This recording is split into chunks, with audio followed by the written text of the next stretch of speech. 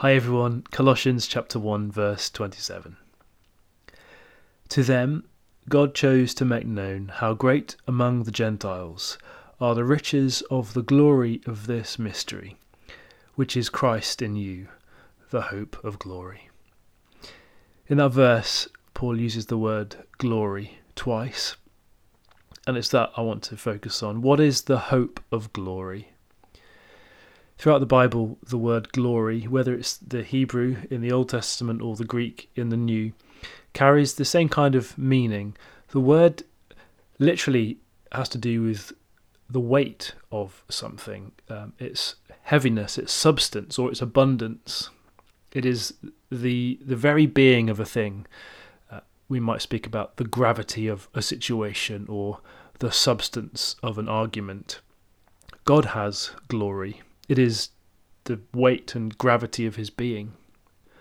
And wonderfully, often when the Bible speaks about the glory of God, it doesn't speak about it in the sense that God has glory and he keeps it to himself and he sits in splendid isolation. Rather, it speaks of God's glory so often in terms of shining. Think of Isaiah 60. Arise, shine, your light has come, for the glory of the Lord has risen upon you. Think of the shepherds outside Bethlehem watching their flocks by night when the glory of the Lord shone around them. Think of the New Jerusalem where we read, the city does not need the sun or the moon to shine on it, for the glory of God gives it light, and the Lamb is its lamp. Jesus himself, in Hebrews 1 verse 3, is called the radiance of the glory of God. In other words, what God is, the weight and gravity and substance and glory of his being, is outshining. It's communicative, it is spreading, especially in Jesus, his Son. Jesus is the glory of God in person, and he is the light and the life that we need. In Jesus, God shines upon us. We have a God whose glory is to share himself rather than to hide himself. In Christ, he presents himself to be known. His goodness is to be enjoyed and his life is to be received. One of the Puritan writers, John Howe, he was a preacher and a chaplain to Oliver Cromwell, he wrote this, that when delighting yourself in God, you will find a continual spring, unexhausted fullness, a fountain never to be drawn dry. This is what it is for us to have the hope of glory.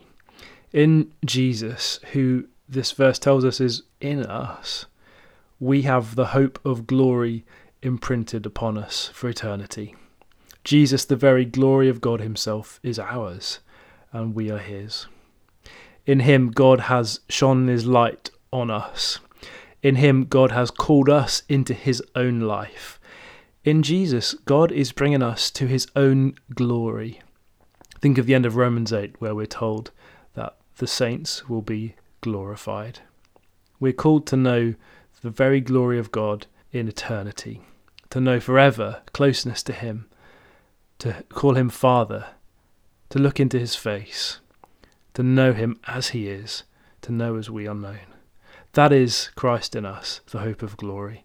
And today that is reality above all the other different cares and concerns and anxieties and sadnesses and sorrows and sicknesses, everything else that might come against us.